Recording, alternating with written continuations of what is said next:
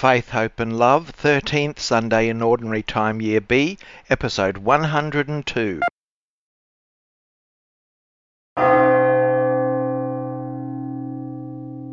In the Scriptures this weekend we hear of various types of need. We've got people who are poor and don't have enough resources to live on. We've got a young girl who is seriously ill and the father reaches out to Jesus for help. And a lady who's experiencing severe illness who reaches out to touch Jesus. Our Lord bids us to keep trusting in God's goodness, that God cares for us and only wants our good. God is the source of life and love and will always be faithful to us. This is Faith, Hope and Love. Now we see unclearly, as if we looked into a mirror dimly, but then we will see as people face to face, no longer partly, but fully known and loved. For faith, hope, and love abide, and the greatest one is love.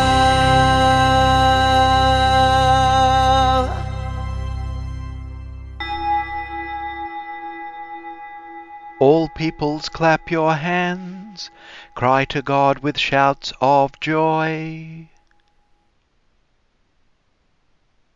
In the name of the Father, and of the Son, and of the Holy Spirit. Amen. Grace to you and peace from God our Father and the Lord Jesus Christ. Welcome everyone as we gather together for this 13th Sunday in Ordinary Time in the Year B.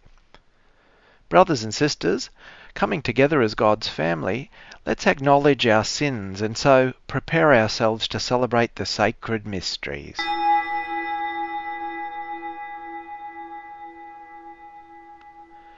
You were sent to heal the contrite of heart. Lord, have mercy. You came to call sinners. Christ, have mercy. You are seated at the right hand of the Father to intercede for us. Lord, have mercy. May Almighty God have mercy on us, forgive us our sins, and bring us to everlasting life. Amen. Glory to God in the highest, and on earth peace to people of good will. We praise you, we bless you, we adore you, we glorify you. We give you thanks for your great glory. Lord God, heavenly King, O God, Almighty Father, Lord Jesus Christ, only begotten Son, Lord God, Lamb of God, Son of the Father, you take away the sins of the world, have mercy on us. You take away the sins of the world, receive our prayer. You are seated at the right hand of the Father, have mercy on us. For you alone are the Holy One, you alone are the Lord, you alone are the Most High, Jesus Christ, with the Holy Spirit, in the glory of God the Father. Amen.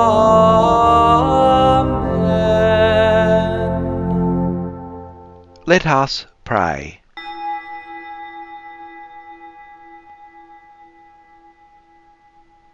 O God, who through the grace of adoption chose us to be children of light, grant, we pray, that we may not be wrapped in the darkness of error, but always be seen to stand in the bright light of truth. through our Lord Jesus Christ, your Son, who lives and reigns with you in the unity of the Holy Spirit, one God, for ever and ever. Amen. A reading from the Book of Wisdom, chapter 1, verses 13 to 15, and chapter 2, 23 to 24. God did not make death, and he does not delight in the death of the living. For he created all things so that they might exist. The generative forces of the world are wholesome, and there is no destructive poison in them, and the dominion of Hades is not on earth. For righteousness is immortal. For God created man for incorruption, and made him in the image of his own eternity. But through the devil's envy, death entered the world, and those who belong to his company experience it. The word of the Lord. I will praise you, Lord, for you have rescued me. I will praise you, Lord, you have rescued me, and have not let my enemies rejoice over me. O Lord, you have raised my soul from the dead, restored me to life from those who sink into the grave. Sing psalms to the Lord, you who love him. Give thanks to his holy name. His anger lasts but a moment, his favour through life. At night there are tears, but joy comes with dawn. The Lord listened and had pity. The Lord came to my help. For me you have changed my mourning into dancing. O Lord my God, I will thank you forever. I will praise you, Lord, for you have rescued me. A reading from the second letter of St. Paul to the Corinthians, chapter 8, verses 7, 9, and 13 to 15. Brothers and sisters, now as you excel in everything, in faith, in speech, in knowledge, in utmost eagerness, and in our love for you, so we want you to excel also in this generous undertaking. For you know the generous act of our Lord Jesus Christ, that though he was rich, yet for your sakes he became poor, so that by his poverty you might become rich. I do not mean that there should be relief for others and pressure on you, but it is a question of a fair balance between your present abundance and their need, so that their abundance may be for your need, in order that there may be a fair balance. As it is written, the one who had much did not have too much, and the one who had little did not have too little. The word of the Lord. Alleluia, Alleluia, Alleluia. Our Saviour Jesus Christ has done away with death, and brought us life through his gospel. Alleluia, Alleluia, Alleluia. The Lord be with you. A reading from the Holy Gospel according to Mark, chapter 5, verses 21 to 43. When Jesus had crossed in the boat to the other side, a great crowd gathered around him, and he was by the sea. Then one of the synagogue leaders named Jairus came, and when he saw Jesus, fell at his feet and begged him repeatedly, "My little daughter is at the point of death. Come and lay your hands on her, so that she may be made well and live." So Jesus went with him, and a large crowd followed him and pressed in on him. Now there was a woman who had been suffering from hemorrhages for 12 years. She had endured much under many physicians, and had spent all that she had. And she was no better, but rather grew worse. She had heard about Jesus, and came up behind him in the crowd, and touched his cloak. For she had said, "If I but touch his clothes, I will be made well." Immediately her hemorrhage stopped, and she felt in her body that she was healed of her disease. Immediately aware that power had gone forth from him, Jesus turned around in the crowd and said, "Who touched my clothes?" And his disciples said to him, "You see the crowd pressing in on you. How can you say, 'Who touched me?'" He looked all around to see who had done it. But the woman, knowing what had happened to her, came in fear and trembling, fell down before him, and told him the whole truth. Jesus said to her, "Daughter, your faith has made you well. Go in peace and be healed of your disease." While Jesus was still speaking, some people came from the leader's house to say, "Your daughter is dead. Why trouble the teacher any further?" But overhearing what they said, Jesus said to the leader of the synagogue, "Do not fear, only believe." Jesus allowed no one to follow him. But when they came to the house of the leader of the synagogue, he saw a commotion, people weeping and wailing loudly. When he had entered, he said to them, "Why do you make a commotion and weep? The child is not dead, but sleeping."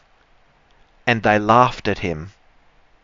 Then Jesus put them all outside, and took the child's father and mother and those who were with him, and went in where the child was. He took her by the hand and said to her, "Talitha cum," which means, "Little girl, get up."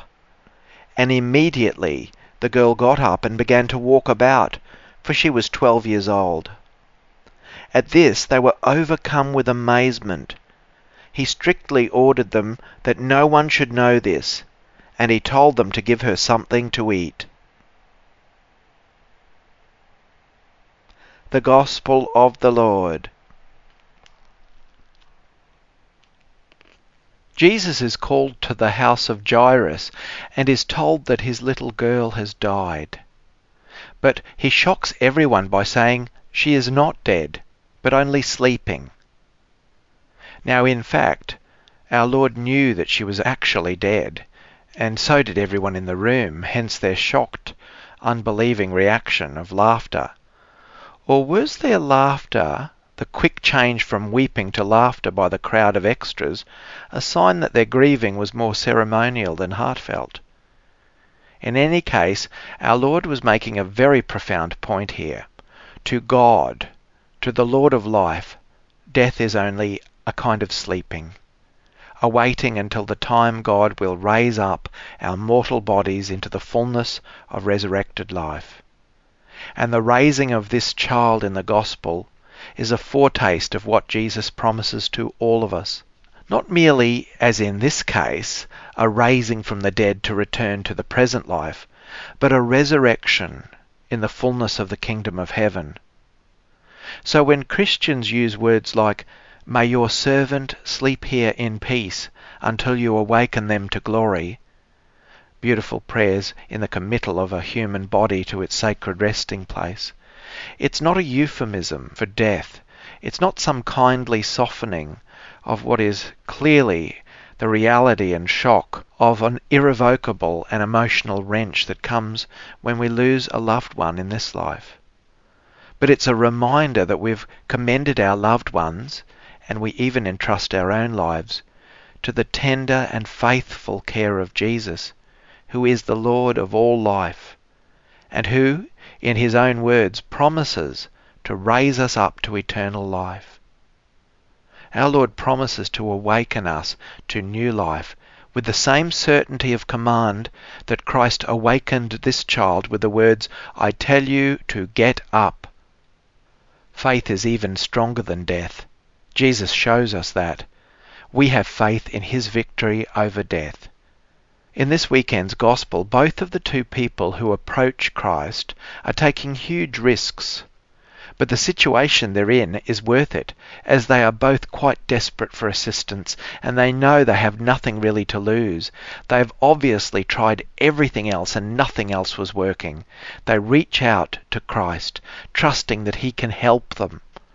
Jairus is a synagogue official who is risking his position by approaching Jesus to solve a problem that his tradition would have pointed him in a very different direction. The lady who touches Jesus' cloak is taking an enormous risk. It is likely that her condition would have rendered her, in the eyes of the religious law of the day, as ritually unclean, and as such she would not have been permitted to touch anyone. Here she believes that even touching our Lord's cloak would be enough, and she's correct. The scene that ensues could have led to great troubles, but the lady speaks up in faith and trust. But this scene with the woman touching Jesus' cloak is even more special. The lady is on the margins. She's poor. We're told that she has spent everything she has in order to be healed, and it made no difference. She has no voice, no place in society, no right to speak up, no right to approach Jesus, and she has no right to touch anyone. So we see her quietly, without any rights, trying to make contact with Jesus without causing any kind of stir.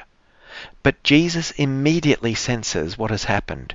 He turns to the lady to make it clear. Jesus is not just a lucky charm, of course. There must be a personal interaction with our Lord. Although touching the garment did what the lady hoped, our Lord makes it clear that it is in relating to him that the truth belongs. No true relationship with our Lord can be there unless we encounter the person of our Lord, and not merely secondary aspects of him. And further, our Lord gives this anonymous woman an opportunity to take back her right to be in society, to step out of anonymity and be acknowledged and be related to as a human being. She deserves help, and our Lord shows her that by speaking with her and affirming her faith and her actions, that she is truly deserving of this dignity. And that's truly amazing. It's wonderful. It's a second miracle. Faith overcomes fear and gives a dignity to a person to stand with their head held high, for we all have dignity and a place in God's eyes. In the wonderful first reading, the words are worth repeating. It says, God did not make death, nor does God rejoice in the destruction of the living. For God fashioned all things, that they might have being. And the creatures of the world are wholesome, for God formed, that is, intended humanity to be imperishable. If there were any doubt, this is a statement that our Lord God is the source of life and the loving creator of life. God does not send illness and death to people. We know all too well that these things are very much present in our world, but if we are to ask where is God in all this, God always stands on the side of life and dignity. God is constantly at work, willing life and vitality, not sowing seeds of destruction or pain. At times of distress and confusion, we might be tempted to attribute something else to God when things go really wrong, but the truth is in the words of that first reading. God fashioned all things that they might have being. In the second reading, St. Paul is being wonderfully wise. He will not tell the people of Corinth how to live, but he's happy to suggest a few ideas for the benefit of all. Namely, he proposes that as a concrete sign of their love, why not share your excess, even up the imbalance, correct injustices of wealth, and set things right, after the selfless example of Christ, who made himself poor so that others may be rich. Jesus did this his whole life and is seen again leading by example in today's wonderful gospel.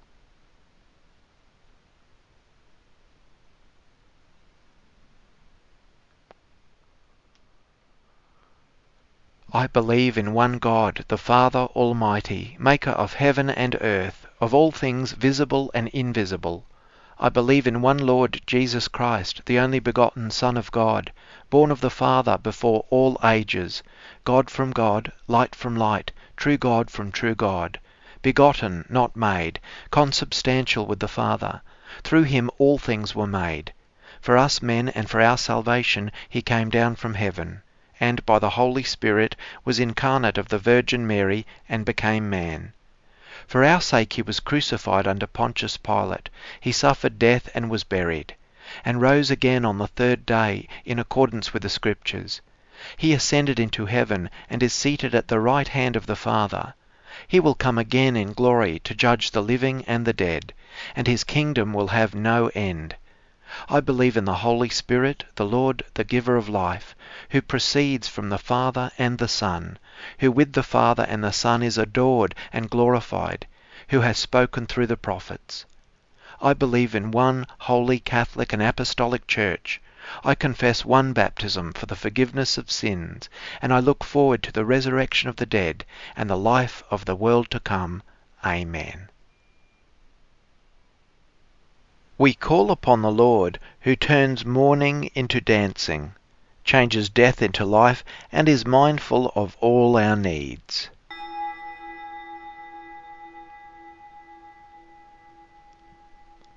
For the Church, that Christ's love for the poor and the sick will be shown practically in our responses in our daily lives. Lord, hear us. For leaders of government, that they may legislate with respect for all human life.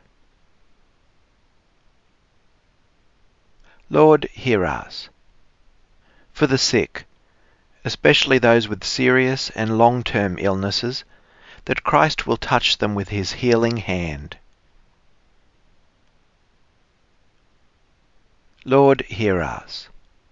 For the oppressed and the exiled, that they may find refuge in God's love.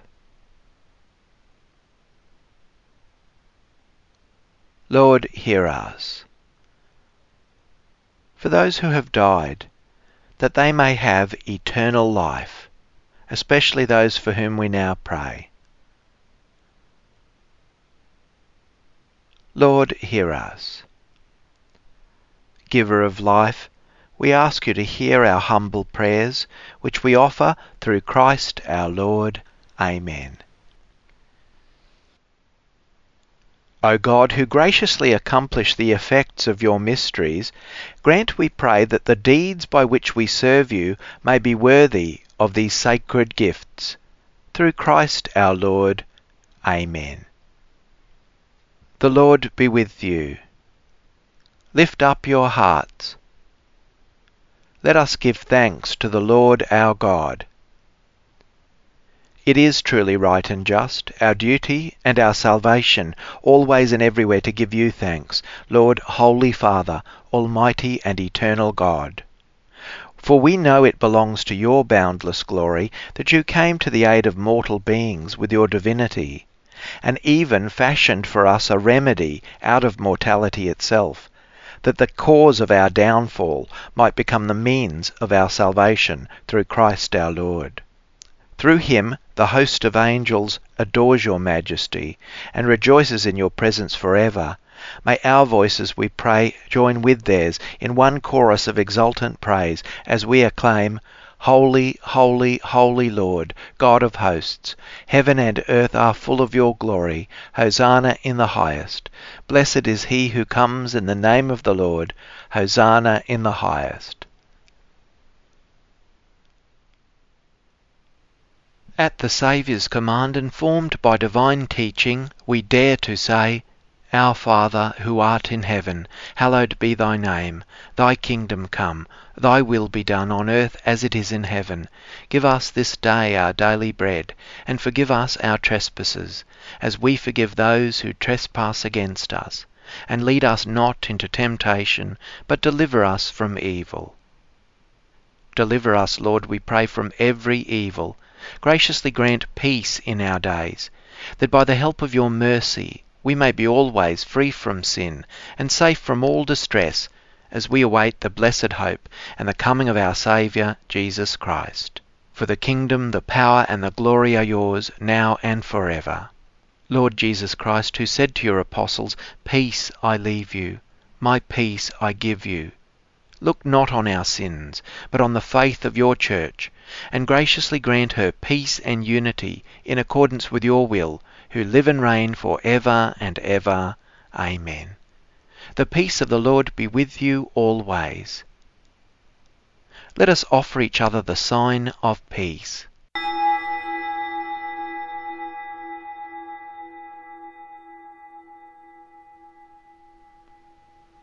Bless the Lord, O my soul, and all within me his holy name.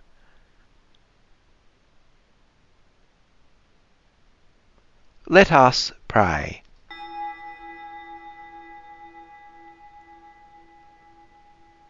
May this divine sacrifice we have offered and received fill us with life, O Lord, we pray, so that, bound to you in lasting charity, we may bear fruit that lasts forever.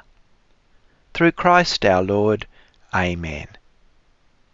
The Lord be with you. May Almighty God bless you, the Father, and the Son, and the Holy Spirit. Amen. Go in peace, glorifying the Lord by your life.